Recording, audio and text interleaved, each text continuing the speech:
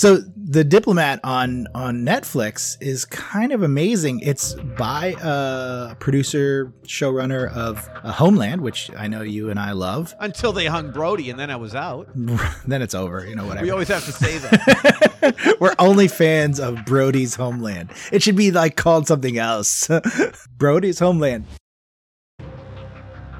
In a world where you only have trailers and posters to judge a movie, Jim and Ted strike out to answer the age-old question, will you see it?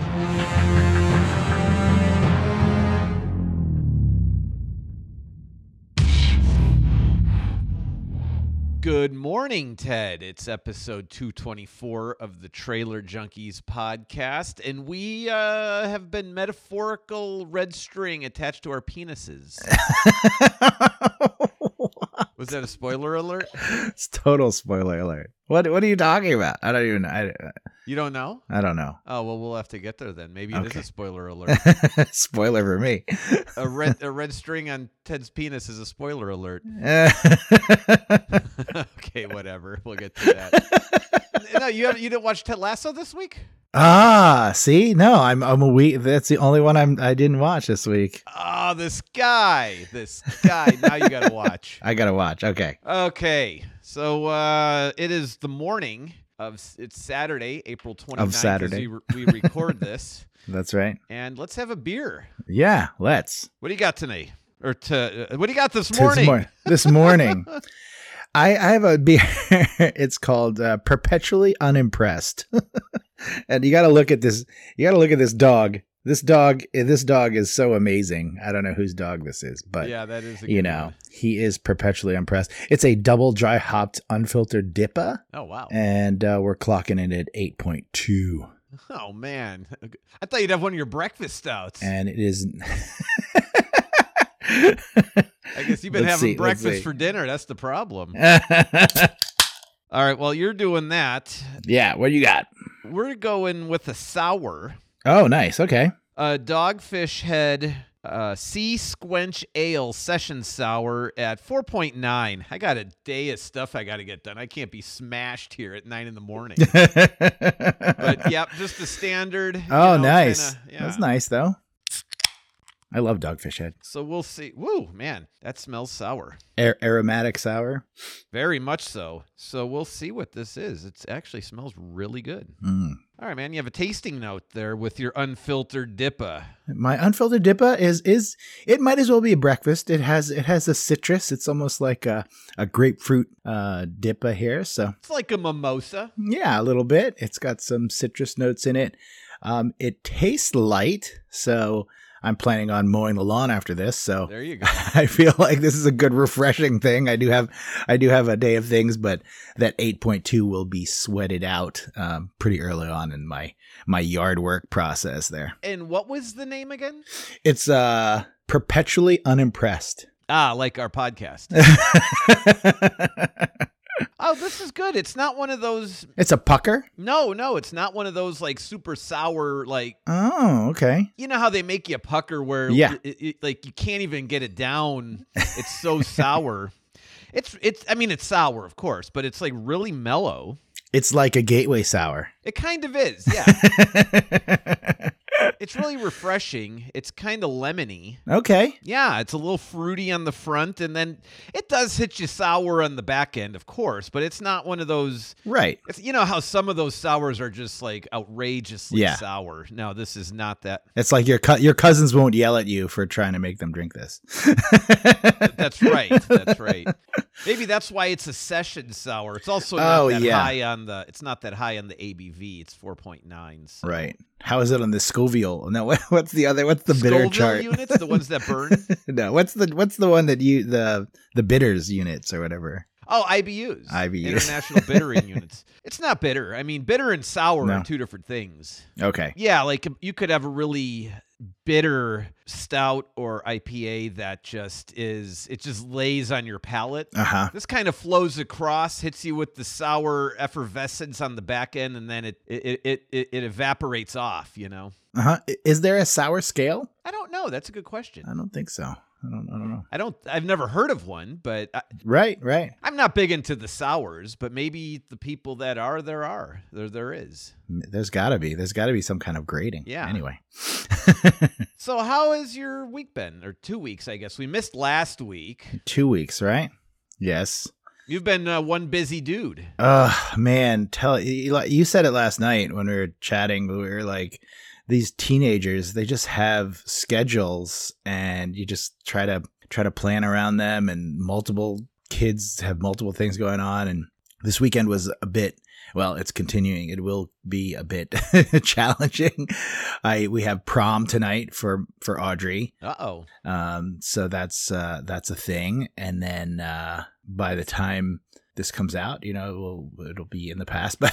But yeah, so prom, and then tomorrow we're hopefully gonna take a little ride on a boat with her boyfriend's family. So, and then Bryce wanted to go to his school event, and it was Thursday, Friday, and Saturday, and we were busy on Thursday. A 3-day event? No, I had 3 nights of shows. What kind of shows? So he was like, it's like a pop show. It's like a talent show, but the school puts it on, Oh, okay. And we were trying to go, and then he was like, I'll just go on Saturday. But with Audrey's prom and everything, we didn't want to overbook that. And Ann wants pictures of the whole family at prom, before prom. So I'm like, okay, so we gotta juggle that back onto Friday night schedule. And yeah. Oh, and then on the way to his little show last night, the Tesla was giving me like tire issues. What does that mean? The tire light was on. Kids the talk. One of the few mechanical things that can kind of go wrong. So I had a nail. Like you needed to inflate them or something? Yeah, there was a nail in one. So it worked. It works. Yeah, the tire pressure gauge was alarming. Yeah, and we got in there, but it was like one of those things that was too close to the edge, and there was some weird wear to the tires. So and they couldn't plug it. Couldn't patch it, so they replaced it, and then they had to replace 2 tires. So the 2 back tires, I had to get on that. So that was that delayed the evening a little bit, but we still got it all done. It was a packed Friday night, Well, when you put on 175,000 miles in a year, or whatever the heck you do with that thing, of course they're worn out. But yeah, I've been, this week was a big week at work. I don't know if you heard the layoffs happened. I am still employed, at Disney. I did hear about the layoffs. Yes. There was like 7,000 of them or something. 7,000. I think there was only 4,000 this week. So many, many people I know, were impacted, they say. Everybody was impacted, I think, we're all impacted, even the people that are still there. So my theory, and help me understand it, this is kind of the way I kind of see it, is pre-COVID, all these tech companies are laying people off. Google, whatever, Amazon, Disney, right. They're all right. doing it. Pre-COVID, you had whatever employment that they had. Mm-hmm. COVID hits, everyone's at home, so they go through this hiring process to because they got the demand for all this stuff, right? This digital stuff was so high because of COVID, and now they're going back to pre-COVID numbers. Would you say that's accurate, or that's kind of my thinking of it? I haven't read that anywhere. No, that is truly the case for tech companies. I'm so honored that you would group Disney in a tech company space. Well, I'm thinking more like the streaming, and they had to ramp all that up because there's so many more people at home watching it, Right. Yeah, no. So the streaming services definitely ramped up. This is not, this is Disney is a conglomerate. So we had a lot of exactly. So many units, so many things. What did I hear lately? I heard, Disney is a law firm. I heard another podcast. Disney's a law firm that runs a park and a media empire, you know what I mean? So, yeah. Yeah, that's probably very true, actually. I deal with lawyers every day. So, yeah, it is true for the tech sphere for sure. Amazon, 100%, they had to deliver stuff and ramp all that stuff up.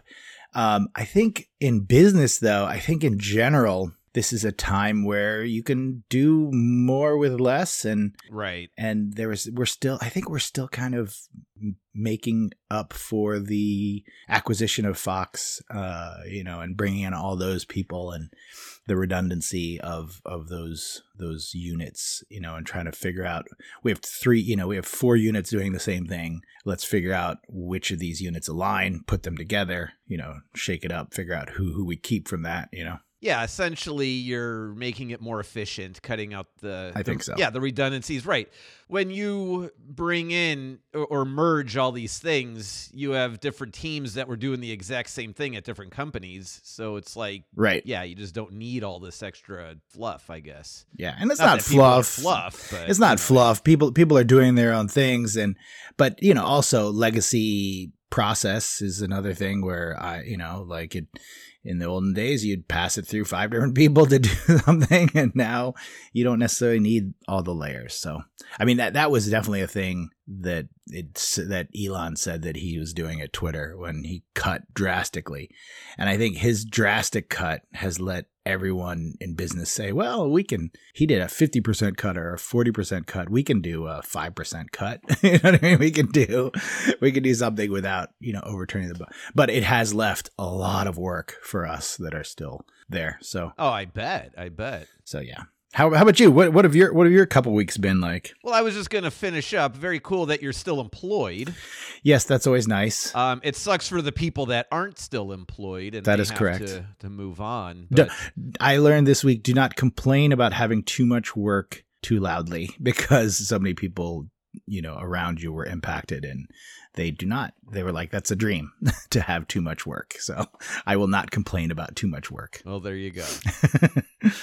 Yeah, our week. So I've been riding home pallets on, our cargo bikes and so on. Clarissa got a pallet from her work.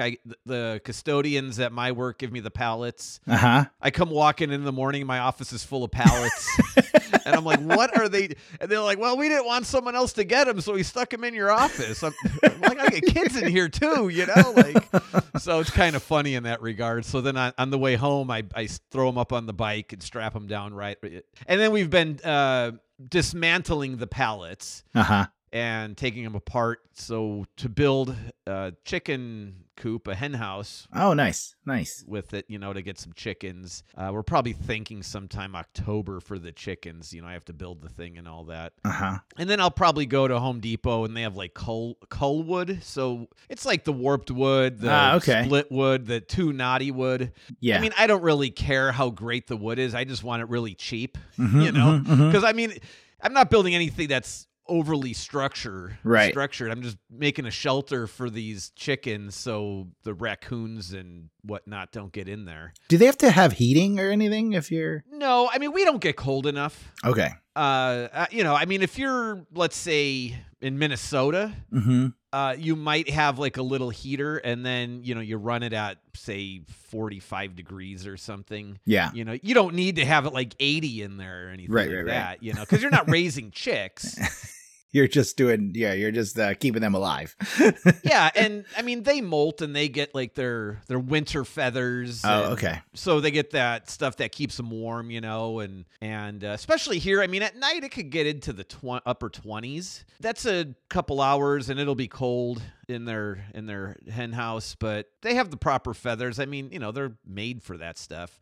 And depending on, the breeds that they sell here, there's different breeds that are made for, like, they're crossbred to be in cold climates versus warm climates and things like that. So right. Okay. So yeah, the place nearby, they give you the proper ones that for our climate and stuff. And during the day, I mean, it's nice out, and awesome. But yeah, we'll probably start with 4 when we do. And Katrina keeps them as well, right? Yeah, I think she has like 4, I want to say. But they're in Boston, right there, so they're a much colder climate bird, I guess. I think they do like a little heater or something in the winter, but they keep it low. I mean, you don't need a lot. And then Tim's doing his 4th grade mission project. Here in California, every fourth grader does a mission project, and he got the San Diego mission. That's awesome. So he and I have been piecing it together all week and working on it and gluing parts and all that stuff. So that's been a lot of fun. I think it's so funny because Bryce is now graduating middle school, but did we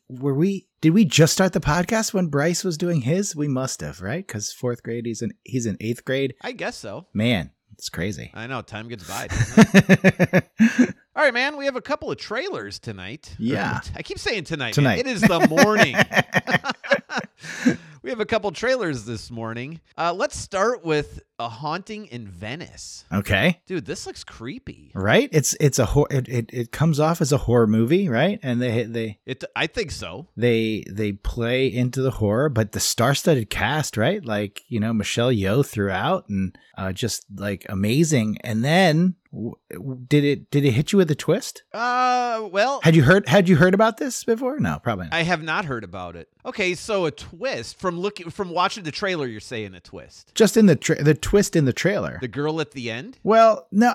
To me, I don't know. Okay. So my twist is that it's Agatha Christie. Monsieur Poulot. It's a lesser known Agatha Christie. Okay, I didn't think of it in those terms. Right. That it's a lesser known Agatha Christie, but because of the same what's his name? Kenneth Branagh. Yeah, the detective that was in River on the River. No, what is it? Death on the Nile. Death on the Nile. River on the Nile. Or the Orient Express. The Orient Express. Like, he's always the guy that is the inspector, and right. He's in this one too. So I thought, like, oh, it might be a murder mystery, not necessarily a seance type ghost mystery. Right. But they do have that scene where he sees her, he turns, and she's not there. But right. You know how trailers go. That could be two totally different scenes in the movie. No, but I think it's a jump scare. It's your typical jump scare. It is. And it's very, I think it's a neat bridge of genres, like this whodunit. Right. The whodunits are extremely popular. Horrors are extremely popular, but for different audiences. So this is interesting to bridge two audience groups that, probably have a lot of overlap, but not 100%. So yeah, I would agree with that. And I think I definitely want to watch this. I think it's not for the kids, but me and Clarissa because this comes out in September. By the time it gets to streaming and all that stuff, you're probably thinking October, November start. Yeah.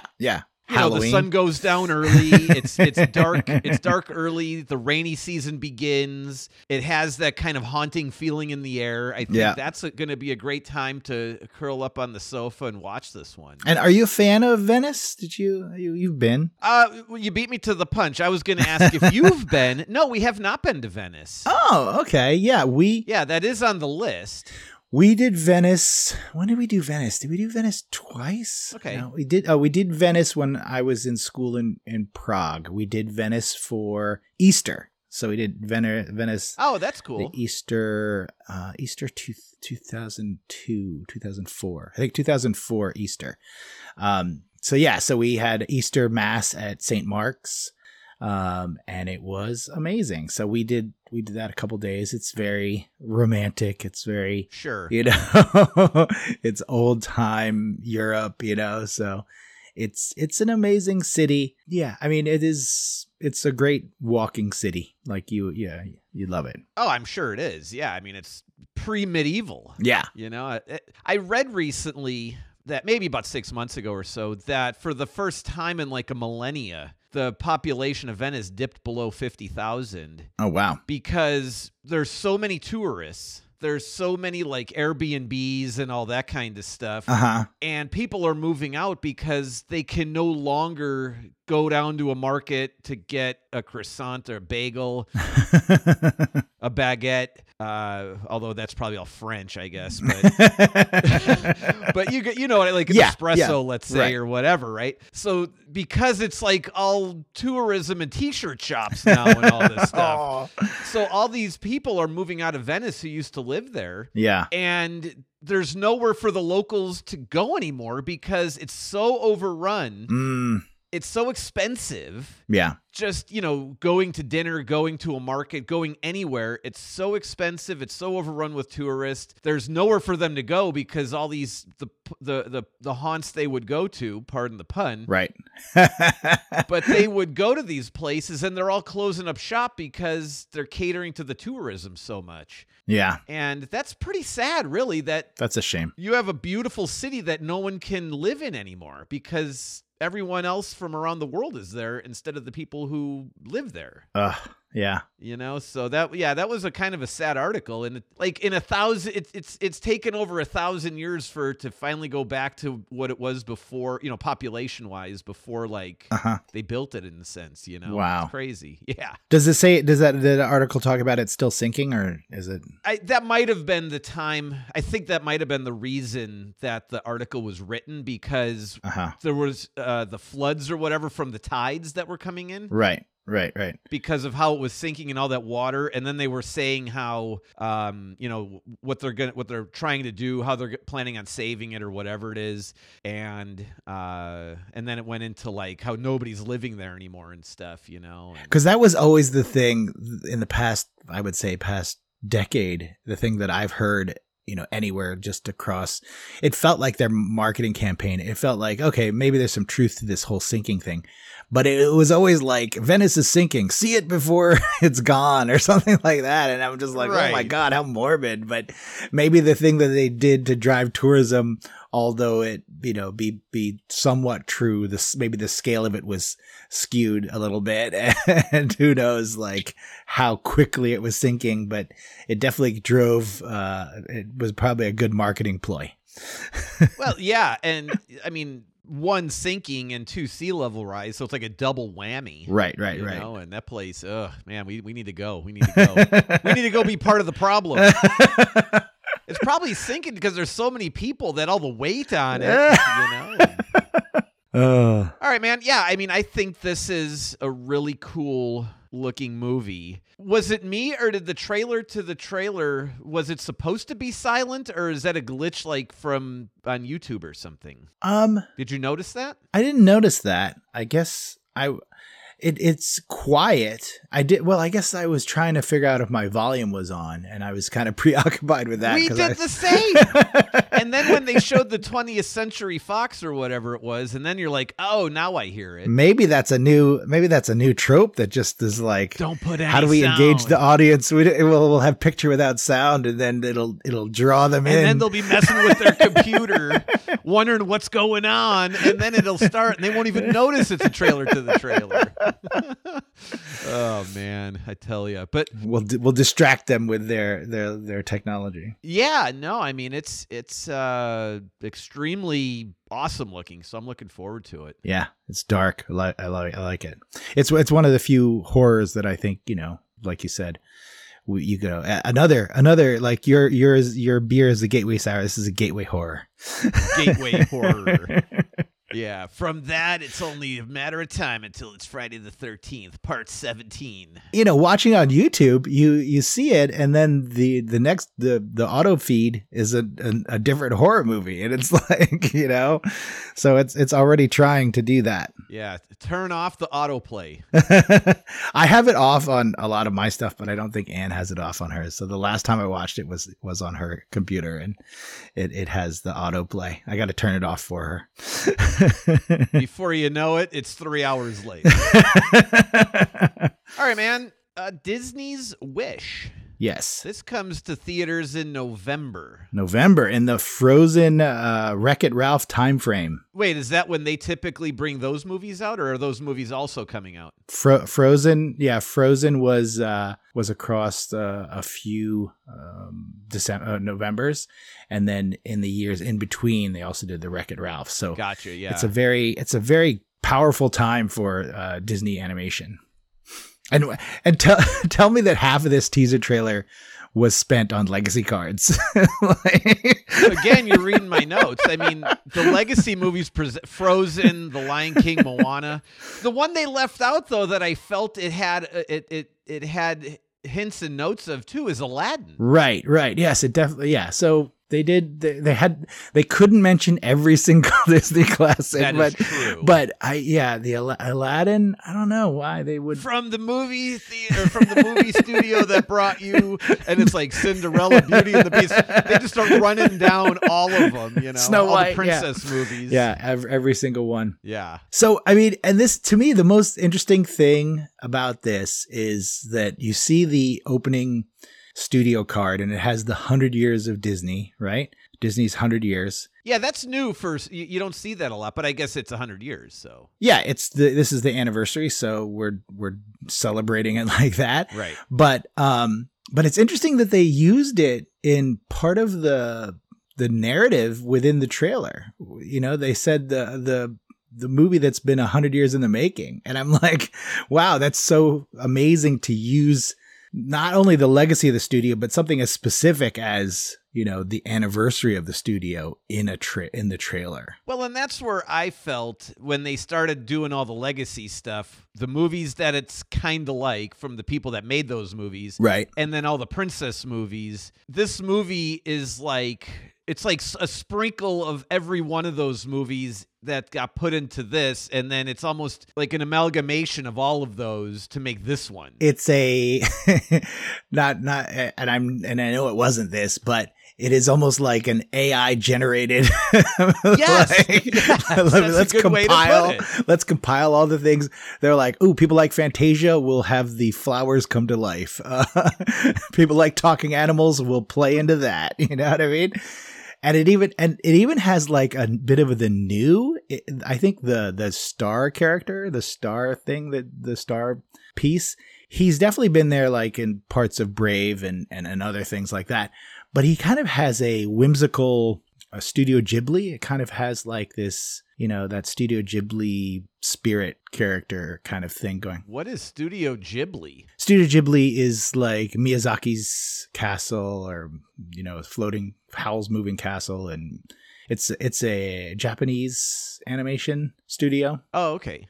But Disney bought it, or, you know, licensed it globally and got it, you know, kept it going. But yeah, Miyazaki's like known world renowned animator. Okay, yeah, I know which one you're talking about. Yeah, I wasn't familiar with the name is what it was. Ponyo and the Borrowers are kind of one of his Western faves. Ponyo, the kids love Ponyo. Have your boys seen Ponyo? I have no idea if they saw Ponyo. Oh, we should definitely show them Ponyo.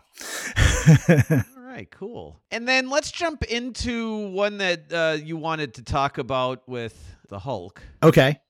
So that is All the Light We Cannot See. That's right. And that's also that's on Netflix, and that's also coming November 2nd. Uh-huh. There's no language or anything. There's no speaking. It's just all visual and music. Yeah, and just like very poignant.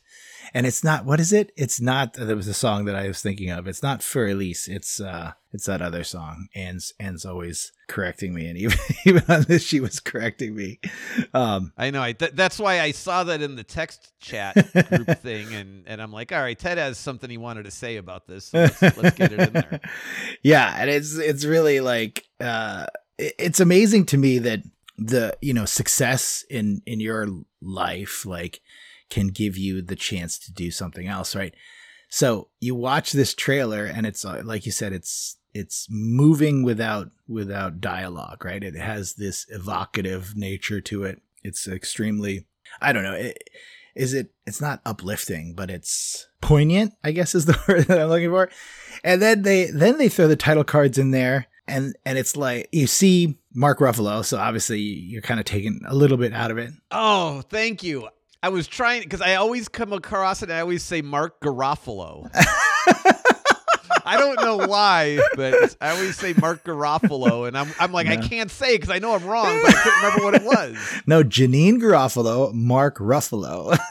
I guess so. So yes, so I saved you a little bit there. It's fine. But yeah, so he's the Hulk, so it takes you out. But then you see, what is it?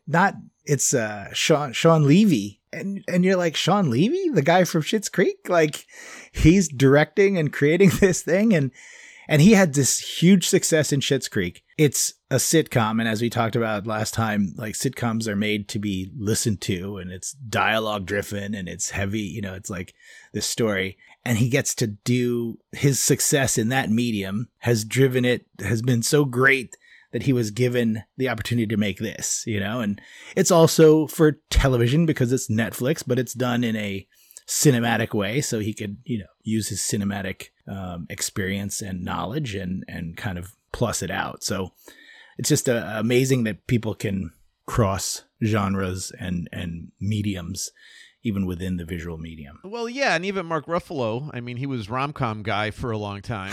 Oh, God, was he ever? And then he becomes the Hulk, and now he's the character in this, whatever his character's role is, I mean. He's just, everyone, should never stop trying to do the thing that you want to do, Exactly. even if you have success in something else, if you have a passion for something, let that shine through. Well, and it's nice that they're not pigeonholed into I'm superhero all the time and I can't do anything else. Right. Or I'm rom-com guy all the time and I can't do anything else because now I'm just typecast in this role or this, this genre, and I can't break free from it even though I hate doing it. So speaking of that, yes. What have you been watching? I know you're not watching Ted Lasso. Not Ted Lasso. Well, I was saving Ted Lasso for Audrey, but she's been so busy this week. So not only does she have prom this weekend, but next Friday she has AP tests starting. So oh wow, she has her A-Push test next Friday, and she's been really rocking the books for that. And wow, I don't know, American history. Trying to get college credit. Yeah. She's got a couple of college classes under her belt from last year. She had 2 AP classes. Nice. So she took 2 again this year. So they start next week, and then we have less than a month of school. When do your guys' school get out? We're done June 9th. So you guys are so late. Everybody in the rest of the world is so late. Like people are mid-June. We're out May 25th. Oh, I wish. I wish. Yeah, no, June 9th. I mean, everybody still has 180 days in California. Oh, okay. So she either goes back early or what does she have? 2 weeks at Christmas instead of 3? Oh, no, we have a week at Christmas. 1 week? Yeah. Not 2? No. No. Oh, well, see, we have a week at Thanksgiving, 3 at Christmas, a week for spring break. That's crazy. We have a week for Thanksgiving we go till Wednesday, but everybody calls out Wednesday, and Anne's always like, "Oh my God, we have to make sure the kids go to school on Wednesday." I'm like, if we're traveling, So that's why you guys take fewer off during the year, so you have longer summer. I don't know which I'd prefer. I prefer having it spread out because like me, as I go 2 weeks after the teachers I work, and I go to work 2 weeks before the teachers get there. Oh, so wow. I work an extra 4 weeks than the teachers, and I pretty much just have, I say just, but I pretty much just have the month of July off. And by the end of the month of July, I'm ready to go back to work. I would rather have multiple weeks throughout the year than one massive break. Yeah. Because then, you get the summer doldrums and you're just kind of like, oh my God, now I'm sitting around the house. What am I going to do now? So I think your time off is more meaningful when you have numerous 1 and 2 week breaks rather than one massive huge break, Right, you break it up better. So with that, what I've been watching, what I really like? I like the Diplomat. The Diplomat, I haven't heard of it. So the Diplomat on Netflix is kind of amazing. It's by a producer showrunner of Homeland, which I know you and I love. Until they hung Brody, and then I was out. Then it's over, whatever. We always have to say that. We're only fans of Brody's Homeland. It should be called something else. Brody's Homeland. So The Diplomat's a new series on Netflix about a career diplomat who's kind of known for taking care of the Middle East. Okay. And she gets an ambassadorship in the Middle East, but then there's an event in England, one of the English carriers is taken out, and they don't know who it's taken out by, and it looks like it's the Iranians or whatever. So she gets a emergency post as the ambassador to England, the U.S. ambassador to England. And is this contemporary or historical? It's contemporary. It's like, yeah, it's today. Okay. And it's really amazing. Our Kerry Russell plays the main character. Okay. She's great. But you and I think we're big Rufus Sewell. Oh, man. Sewell? Rufus Sewell. Rufus Sewell. Who's Rufus Sewell? The man in High Castle. Oh, yeah. I like that guy. So he plays the husband of Kerry Russell's husband. And he also is an ambassador, but he's kind of like a loose cannon ambassador. And I've only 4 episodes in, I think, but every episode is kind of like him doing backside deals and like trying to figure stuff out. And he's a great operator, like in the wild, but he's a loose cannon. So he's never gonna politically move up in ranks.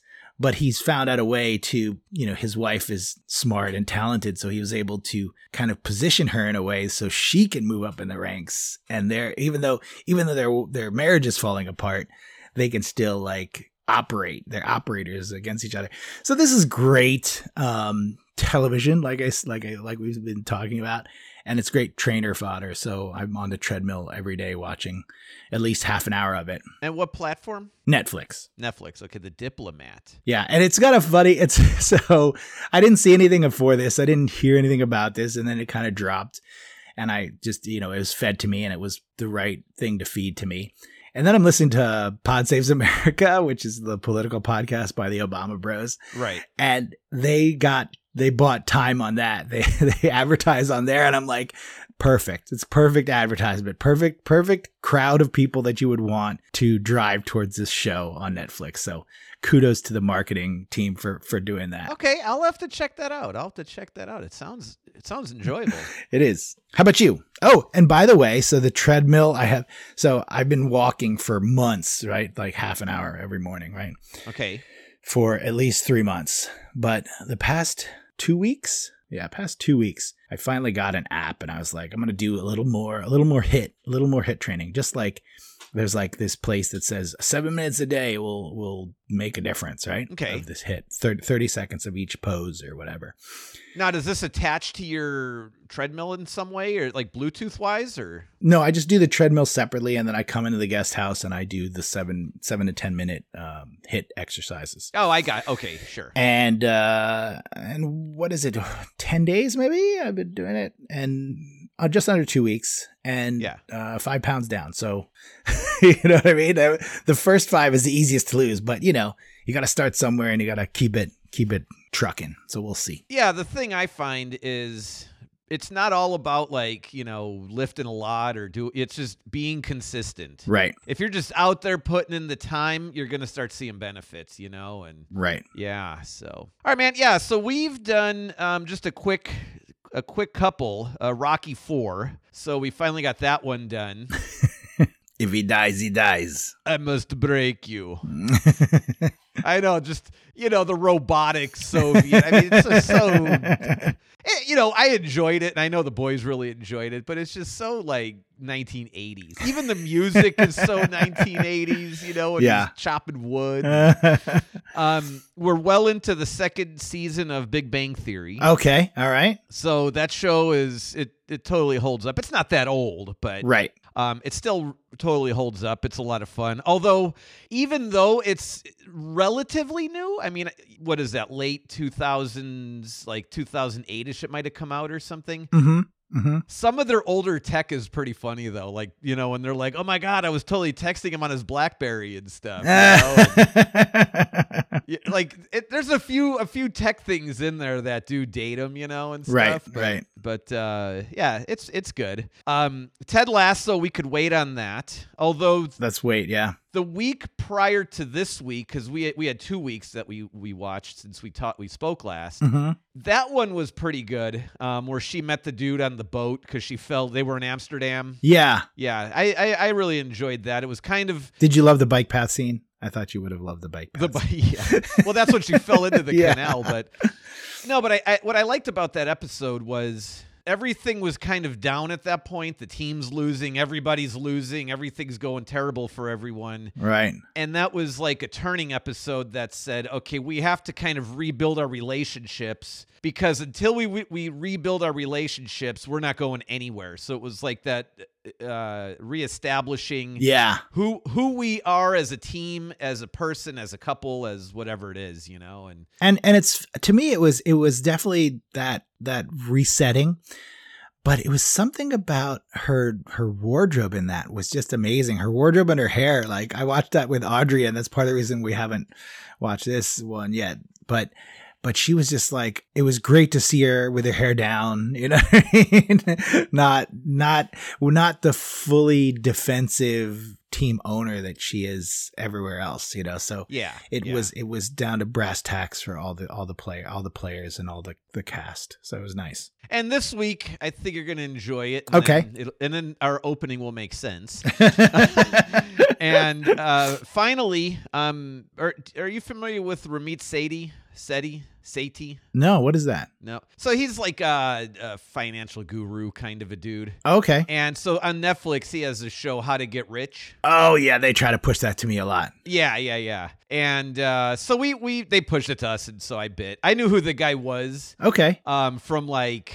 what's it called? The Tim Ferriss podcast, and okay. Like other podcasts like that he's been on. Mm-hmm. That's how I know of him. I don't agree with I subscribe more to the Mr. Money Mustache side of finance, but it's pretty good. And he is. What's his top line? Like Mr. Money Mustache. What he's like. Minimalist, right? He's like save by not spending, right? Like that kind of thing. Well, he's like cut out everything out of your life. Yeah. And put not everything, of course, but all the unnecessary stuff. The extras, yeah. And then put all that extra money into like a Vanguard total stock market account.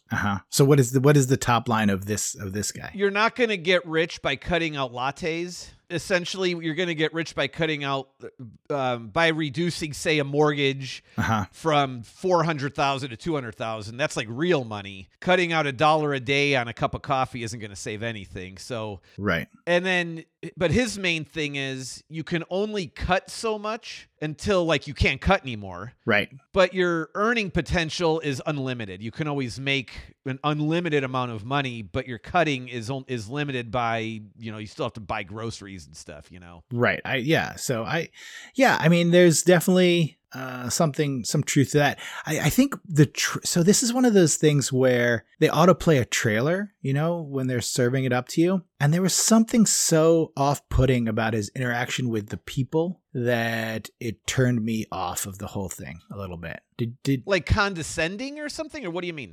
Yeah, it was something like that. Like you could tell I only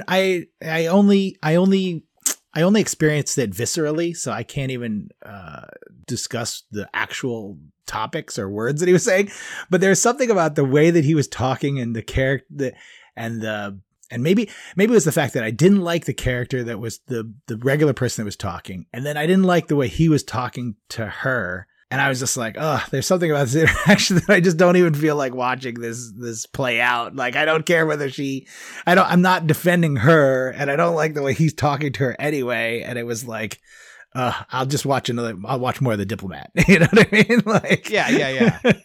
And that's why I said, I mean, it's okay. I mean, like I get his premise. But I like the premise. I think that's true. I think, if you got to find a passion and then just like dive into it and figure out how to monetize the passion.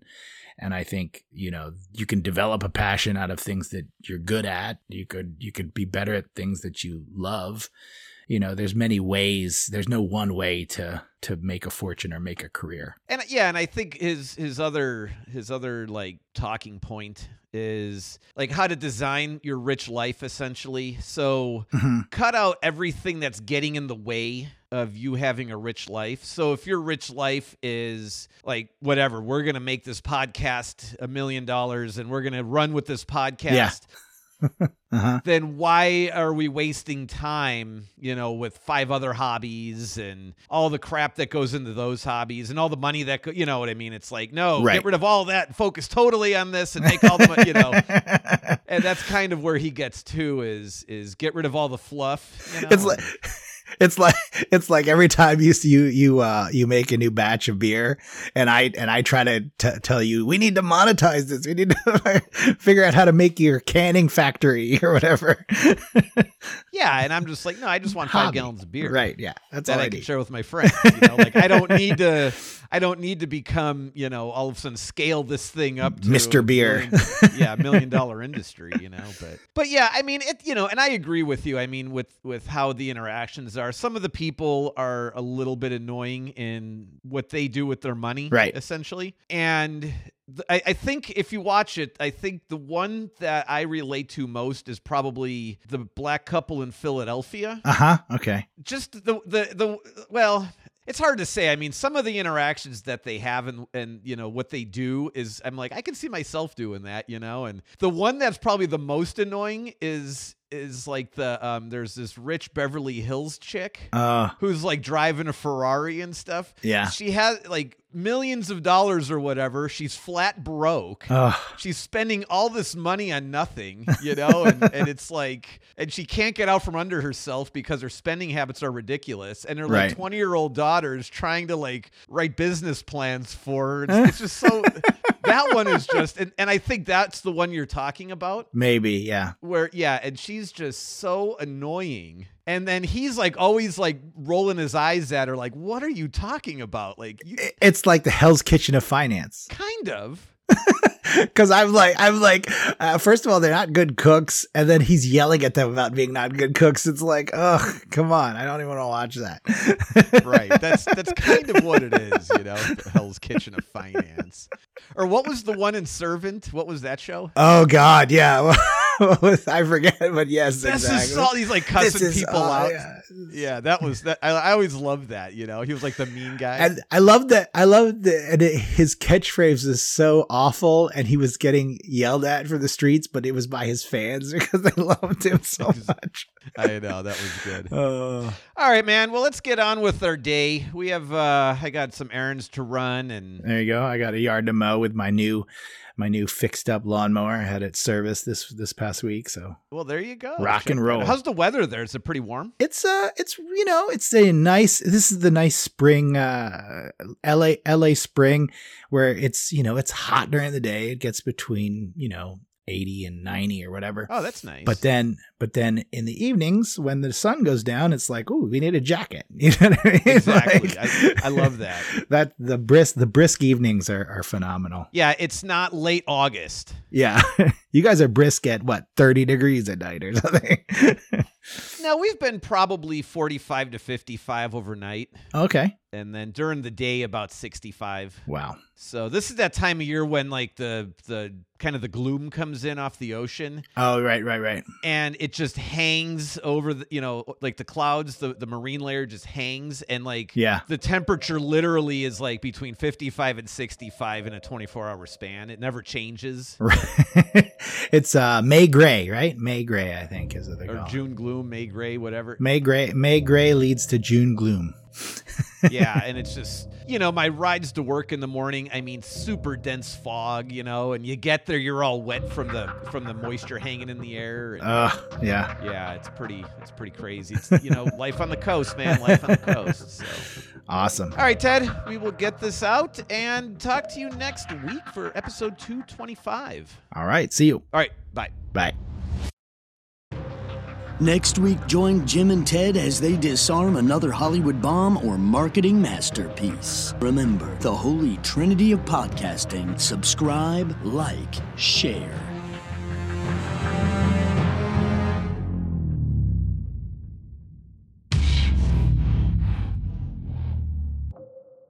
Special thanks to Jeremy Kent Jackson for the voiceover and Rogelio for the music.